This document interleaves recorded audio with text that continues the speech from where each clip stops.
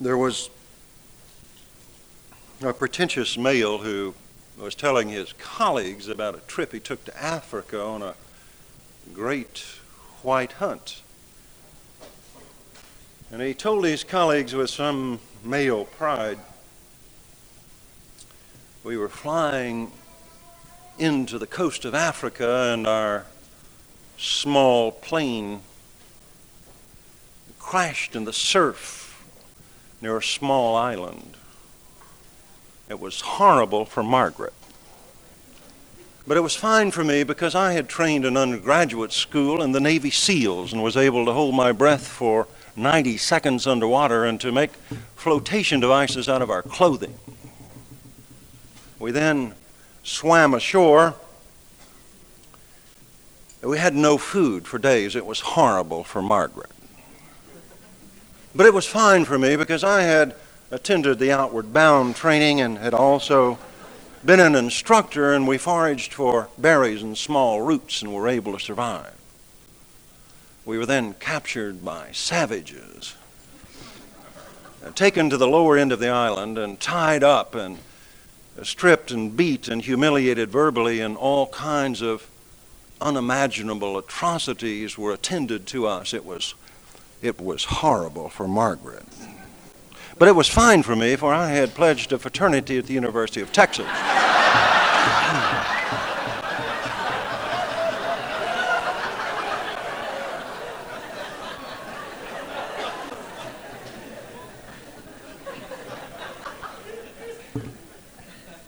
Once again, the University of Texas, not solely singled out, except it happens to be a major university in this state, for fraternity hazing. There was an editorial in one of the city's two major newspapers this week referring to frat brats. Now, what I want to talk about today is continuing of masculine psychology and using that introductory story and the fact of fraternity hazing being such a chronic and continuing problem in each and every generation, and try to fashion something about masculine psychology. In addition to that, I want to talk about why it is that we continue to rest more assuredly in our animal nature than in our souls.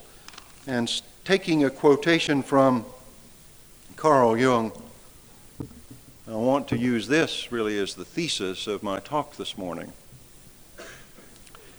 Nature does not care about higher consciousness.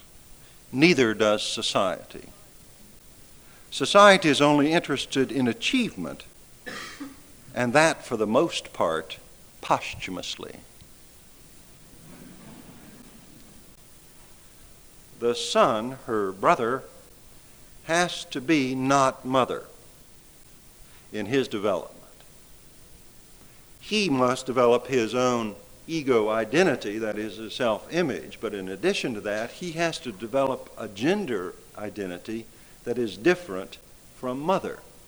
So not only does he have to differentiate himself from mother, as does the female child, but he has to separate from her by being her gender opposite. And so in order to do that, he needs modeling and bonding with another male in order to be weaned from her and to be shown the larger world of masculinity, which is in contrast to the more narrow world of his initial experience, which is of the feminine. And so we develop masculine psychology from the beginning of being not feminine. Now, we do know also, of course, from both biology as well as psychology, that there is something androgynous about both the body and the psyche. That is to say that there is a recessive genetic structure of female in every male, and that there is a recessive genetic structure of a male in every female. As a matter of fact, evidently in the beginning with the chromosome structure that all fetuses actually begin as female, and some, because of this mysterious chemical organism, some become male and some stay female, and therefore we both carry the recessive nature of the opposite gender within us physiologically as well as psychologically. And so becoming not mother means to separate from the feminine. So the difficult thing about becoming human is that the first half of our life we must become our gender. But in order to become whole, we must incorporate and relate to the contra-sexual dimension of life in order to become whole. So I'm fond of saying the first half of life is dedicated to becoming male or female. The second half of life is dedicated to becoming a person.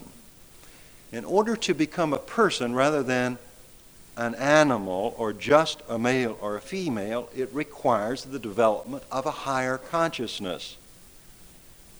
But nature is not interested in higher consciousness, nor is society. Society is primarily interested in achievement, and that posthumously. So males begin their journey by becoming not female and trying to bond through the modeling of masculinity. And one of the things that we talked about last week and that we see with the reemergence of the feminine within masculine psychology, with sort of centered in the now beginning popular movement of Robert Bly and A Gathering of Men.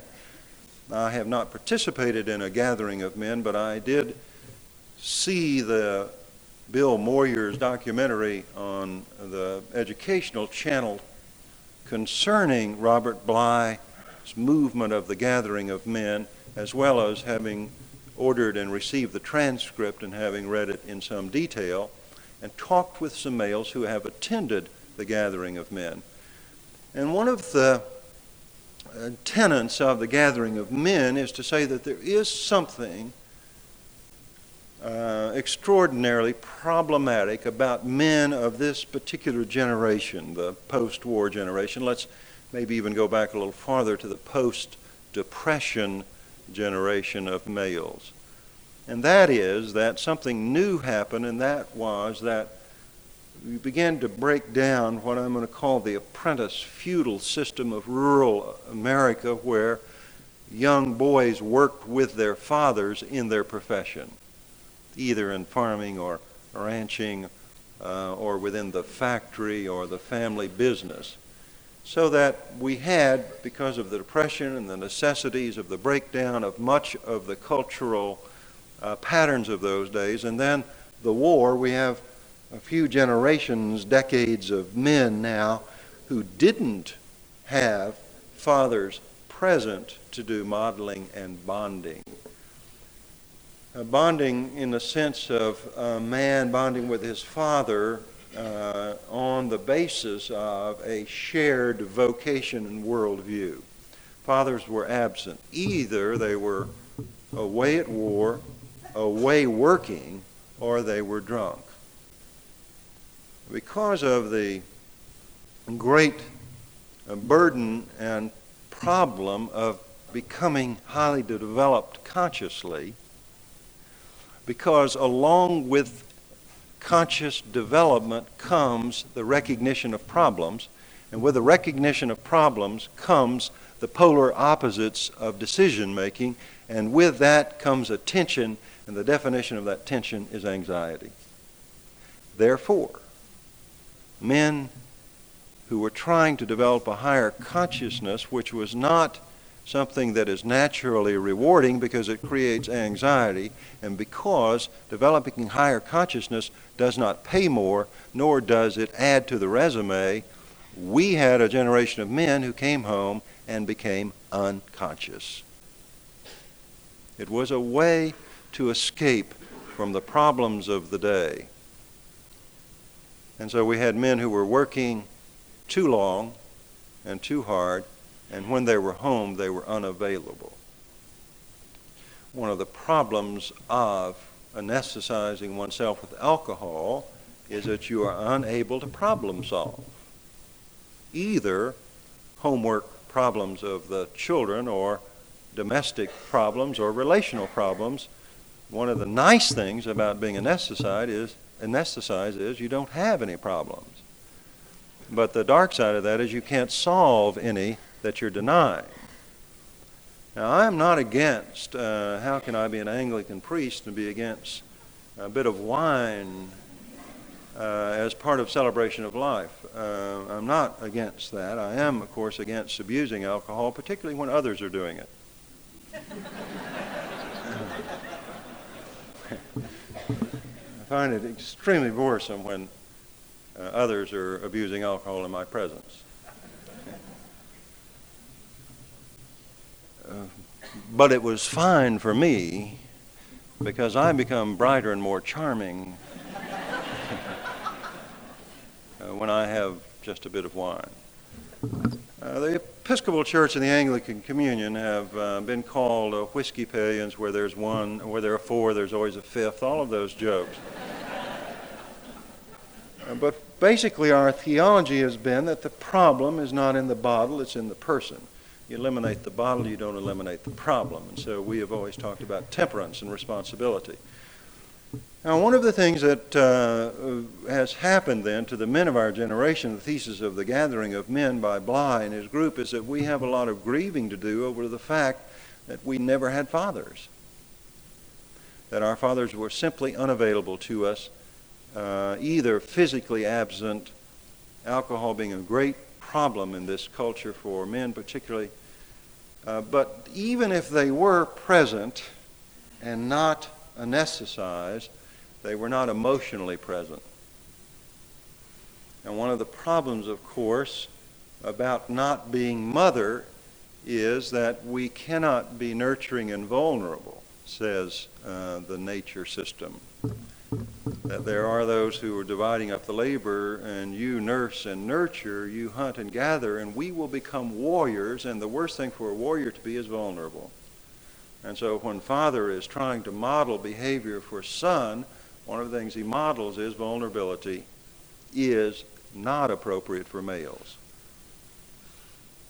I was in the 6th grade when my father told me that men don't kiss, and asked me to not kiss him anymore before I went to bed. I've never forgotten that. I was able to kiss him as an adult. I don't want, though, have a critic that I respect greatly who says, be careful of assuming all of a sudden if men start hugging that that's the best form of intimacy. That doesn't mean necessarily wear 3-piece suits or something. It's acceptable for masculine behavior to hug, but what we're really talking about is that being a symbol of intimacy, which is the sharing of feelings, fears, failures, and fantasies. Traditionally, this is not something men have been able to do because in order to do that, you're vulnerable. Now, if you think I don't think about these lectures, you watch this.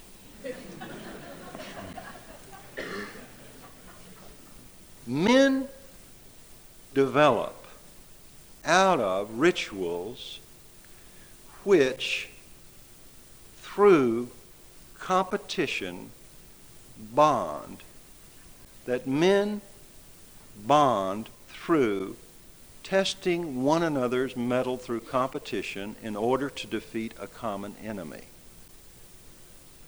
This is one of the ways that men are initiated into manhood. The primitives, and I commend to you some of the studies that Margaret Mead did in New Guinea about the puberty rituals for males in New Guinea. The primitives really were about something archetypal, intuitive, in terms of the way that they took adolescent boys, literally would ritualize their coming into adulthood by all of the mentors of the tribe, leaving and going to the hills for a few days, and then coming back and swooping down and stealing the young boys from their mothers, and the mothers would affect hysteria over this fact, all being a ritualized act, and take the boys off into the woods and compete, humiliate, breakdown in order to form a community of men to develop the warrior attitude so that they could bond and defeat a common enemy. This is very important. It seems to be natural. Now, the reason I told that opening story about it was horrible for Margaret, but it was fine for me, was because a remnant of this ritual you'll find in college fraternities.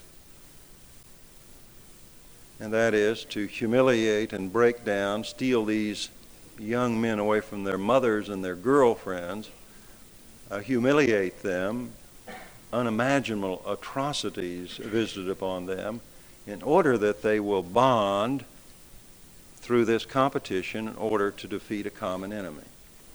So there's something wonderful, mysteriously awesome about that ritual. Here's the rub. It is not enacted by mature men.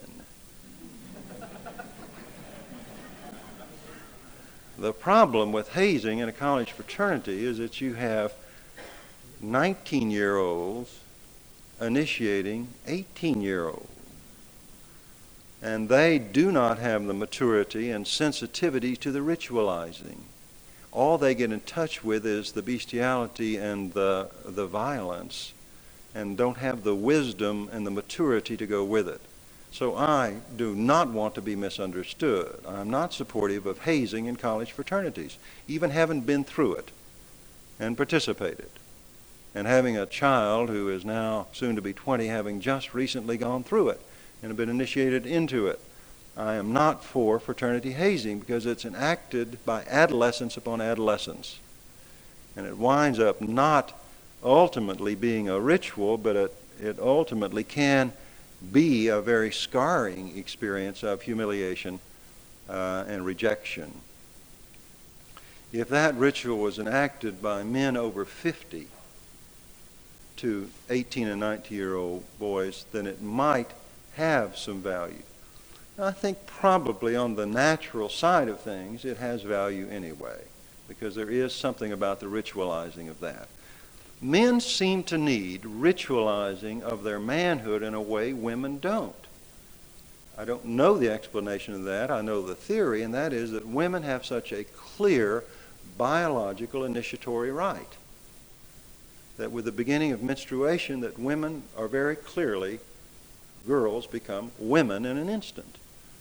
And society sort of recognizes through the advent of the menstrual period that this little girl is now a woman. Where men seem to have to go out and defeat an enemy, achieve in order to be recognized as men. Nature does not care about higher consciousness, neither does society. Society is only interested in achievement, and that for the most part posthumously. There is something about achievement for males that evidently is part of our initiatory process into adulthood. In Robert Johnson's book on masculine psychology entitled He, where he takes the Arthurian legend as a mythological understanding of the development of masculine psychology, he says that every male must conquer a red knight. Now, of course, the goal of conquering the red knight is in order to get that finished. But because we have such a natural urge as males to compete and overcome, and because society does not reward higher consciousness, nor does nature, we men believe that if we defeat one red knight, then if we defeat 1,000, we'll be even more masculine. And we will do so at the expense of our own health. For achievement and recognition is preferable to good health. We would sell our very souls, and I think I mean that literally, and I do mean we, I don't mean them. Priesthood does not denudre one. Masculinity is still a part of my own sense of how many red nights must I conquer in order to finally rest and say, I have achieved. I think maybe 4 more great halls.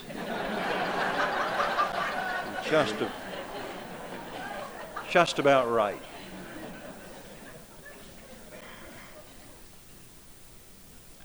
Men must conquer this red night in order to come into their the initiatory rite. The problem that I'm building is that for contemporary males, particularly in the Christian tradition, is that we don't have any good initiatory rites for males. There is a remnant within the Jewish community of the bar mitzvah, which I think is one of the most wonderful traditions, where that the young boy or the young girl, the bat mitzvah, but even so, focusing on masculine psychology, might even make the argument that I think the bar mitzvah is more important than the bat mitzvah. Be that as it may, we don't seem to have in Christianity or in culture a good initiatory rite for males. We have one, but it's not a good one. You know what it is. It's the driver's license. Now, we tried several years ago to do around that theme here in the parish a series called Wheels, so that we had all the children who were going to be 16 that year had to go through a process here at the cathedral where they had to go visit the county jail and the emergency room to have some instruction on the responsibilities of drinking and driving and those kinds of things, because the secular initiatory rite really for the adolescents in this culture is the driver's license. That's when you get your freedom and you begin to take your place as an adult.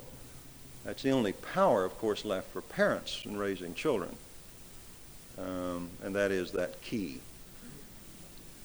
To withhold it as discipline seems to be the only power left. That's a very powerful thing to do, is to give or withhold the key to the ignition of freedom. We don't have a good cultural initiatory rite for males particularly, and we have some remnants of them. High school football is one.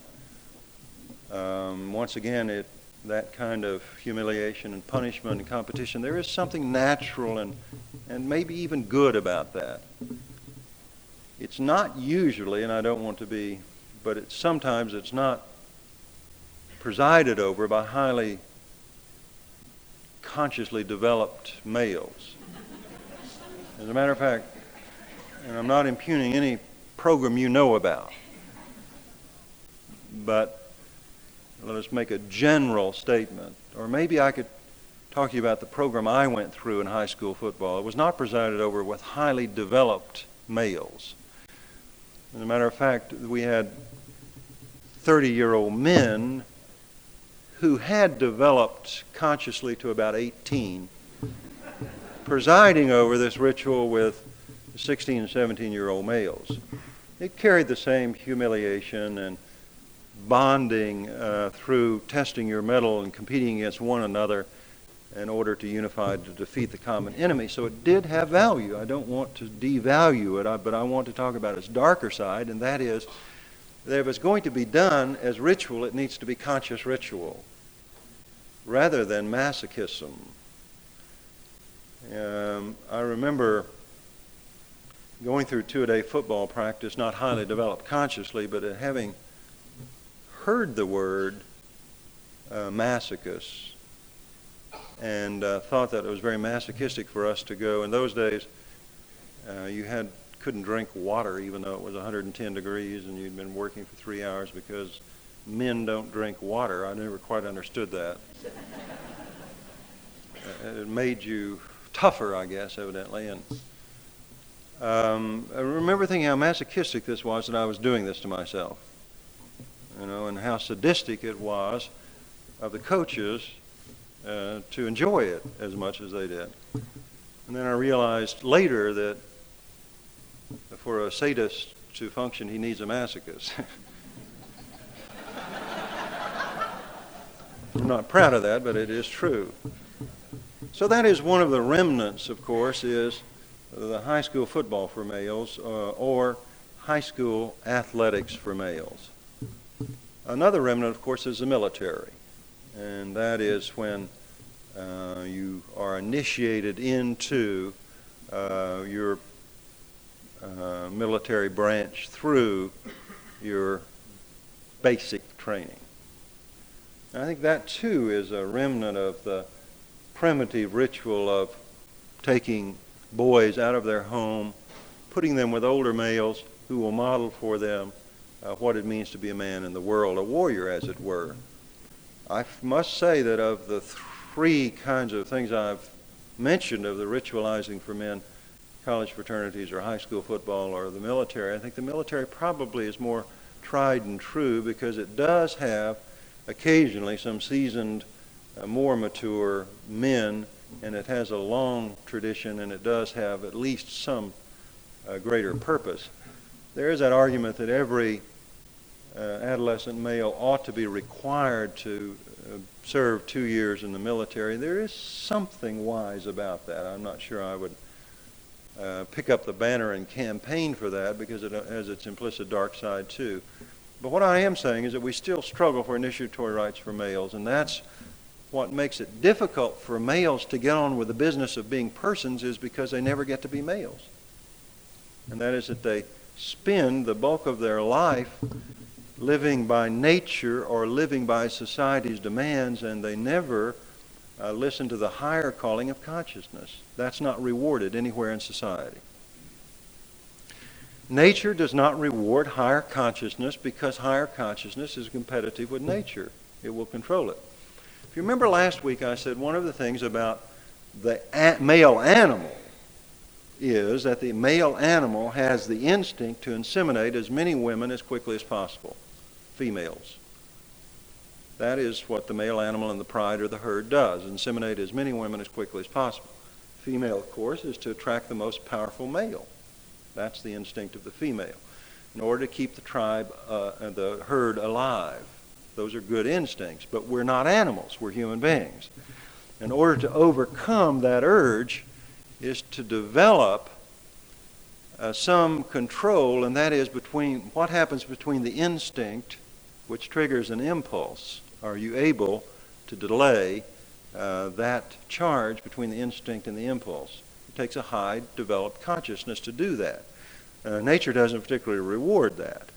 Consciousness can run counter to nature. Nature is what we're put on earth to rise above. The second piece of that I think is very important to understand. That's very competitive. That is, it is not a natural urge, but also society is not interested in highly developed people consciously either because it is counterproductive.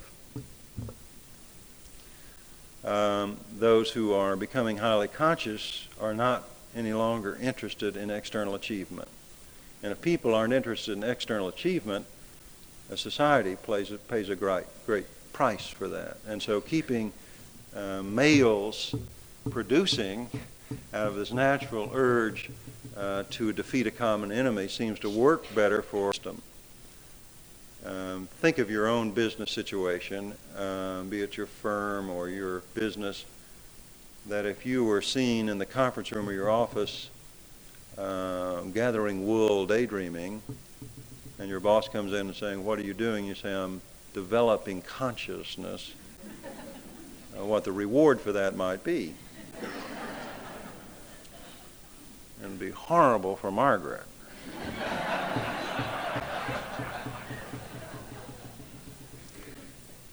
I'm not necessarily stating an economic position here. I'm only trying to explain why it is difficult for males to become highly developed consciously. There's such great competition for that and so little reward for it. Now, about the issue of problem solving in human relationship and human dynamic requires intimacy.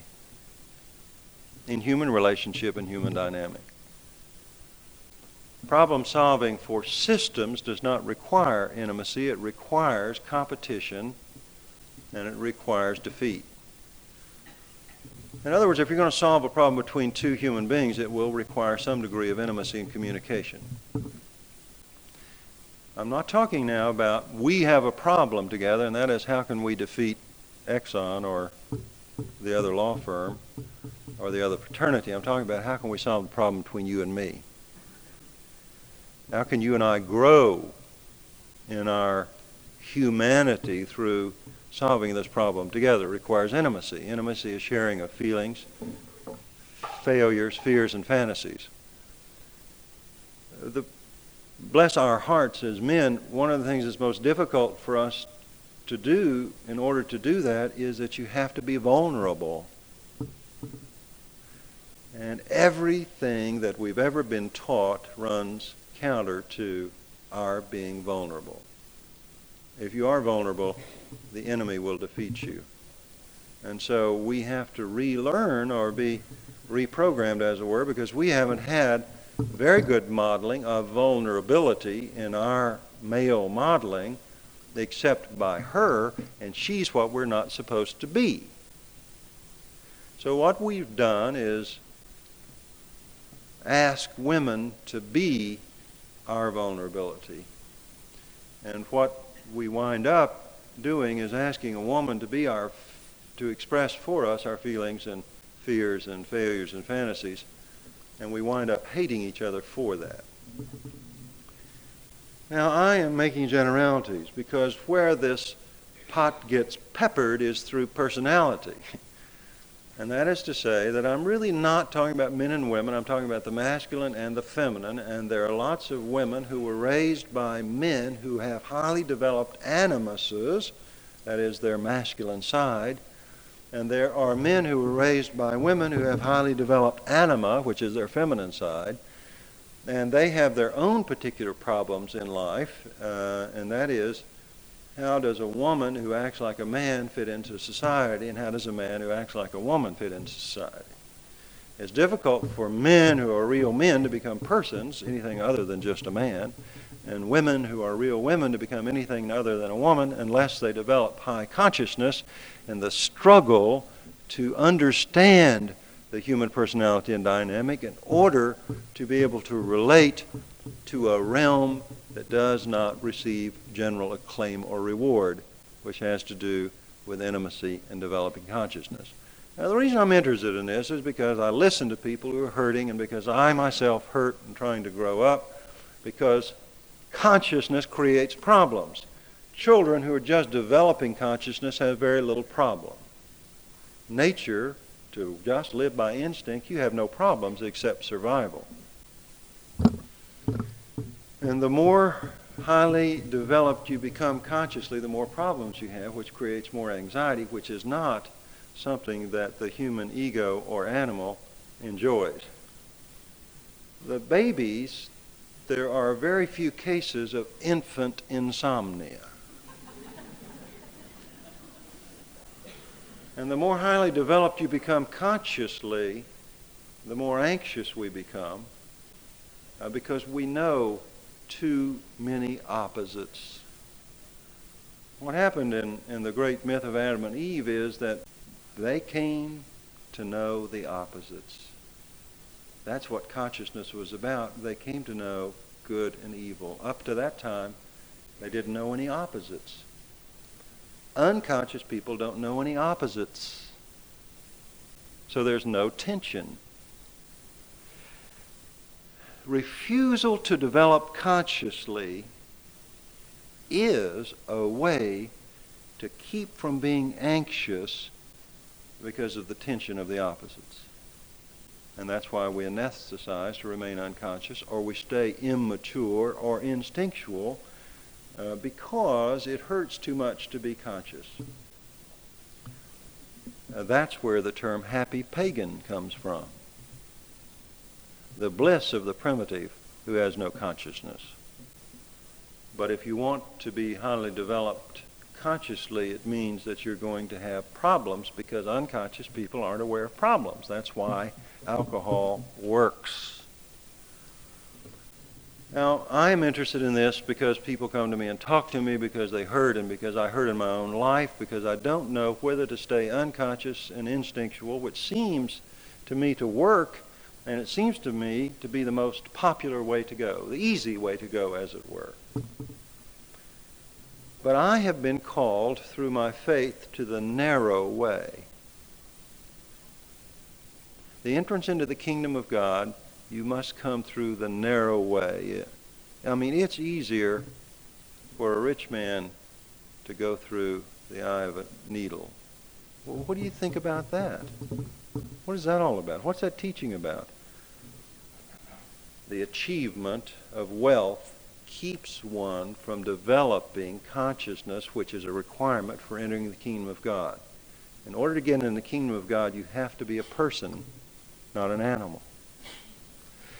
And if you have great wealth or great achievement, you probably do not have the time or energy to develop consciously, because you have exhausted psychic energy on acquisition of material. He didn't say it was impossible, it's easier for a camel to go through the eye of a needle than for a rich man to get into the kingdom of heaven. You have to go through the narrow way, and I've been called to the narrow way as an apostle and as a person. And so I'm very interested about the spiritual journey, understanding that if you're going to be a spiritual person, that doesn't mean that you spend all your time on your knees praying and you've memorized Scripture and you know the codes and the creeds and the commandments. That doesn't know what that means. What it means is that you have been called into a world of radical complexity, called into a world of opposites that are seeking union and integration. And so to be a man in this society is very confusing right now. I'm not saying it isn't confusing to be a woman. I'm saying it's confusing to be a man. I know more about that. And this movement of the gathering of men and the reemergence of the feminine within masculine psychology has come about for a reason. I don't know where it's leading. I don't know that it will lead always to a good place, but I do know that a lot of energy is being stirred up that probably will result in some new consciousness that I think is important. It's sort of like my lectures. You know, I really don't know that much more than you do, but I do know how to read and articulate things that'll make you think. That's my whole purpose. I don't know that what I say is right or correct, but I do know that if I say it, it stirs stuff up, makes you think, and develops you consciously. But in spite of the fact that there are several hundred people here, do you know that there are places in town where there are thousands of people, and those are the people who are saying, this is the one way. No complexity, no ambiguity, no confusion. That'll fill the summit. The person who is preaching ambiguity in a city of 4 million will gather up a couple of hundred. You remember that bumper sticker of the Episcopal Church, honk if you love ambiguity.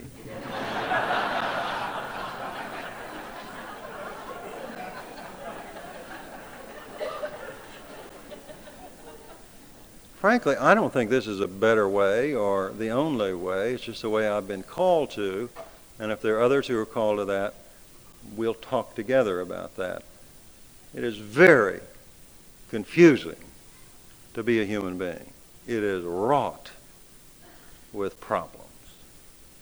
It is extremely difficult to figure out what it is that we're supposed to be and become. We've been given these instincts as the animals, and yet we've been given the imagination of the gods, and we live in between. I think knowing those opposites creates anxiety. Anxiety is the norm. The neurotic people are not the people who are anxious. They're the people who cannot handle the anxiety. And so if you're anxious as hell, that's the way it's supposed to be. It's just the neurotic people who can't handle the anxiety. And what neurotic people who can't handle anxiety do is do destructive things to themselves and others in order to rid themselves of the anxiety. Developing yourself more highly, consciously, does not eliminate the anxiety. It helps you understand its nature and purpose. And it can be transformed into that which makes energy rather than that which destroys it. It's the basis of our conversation.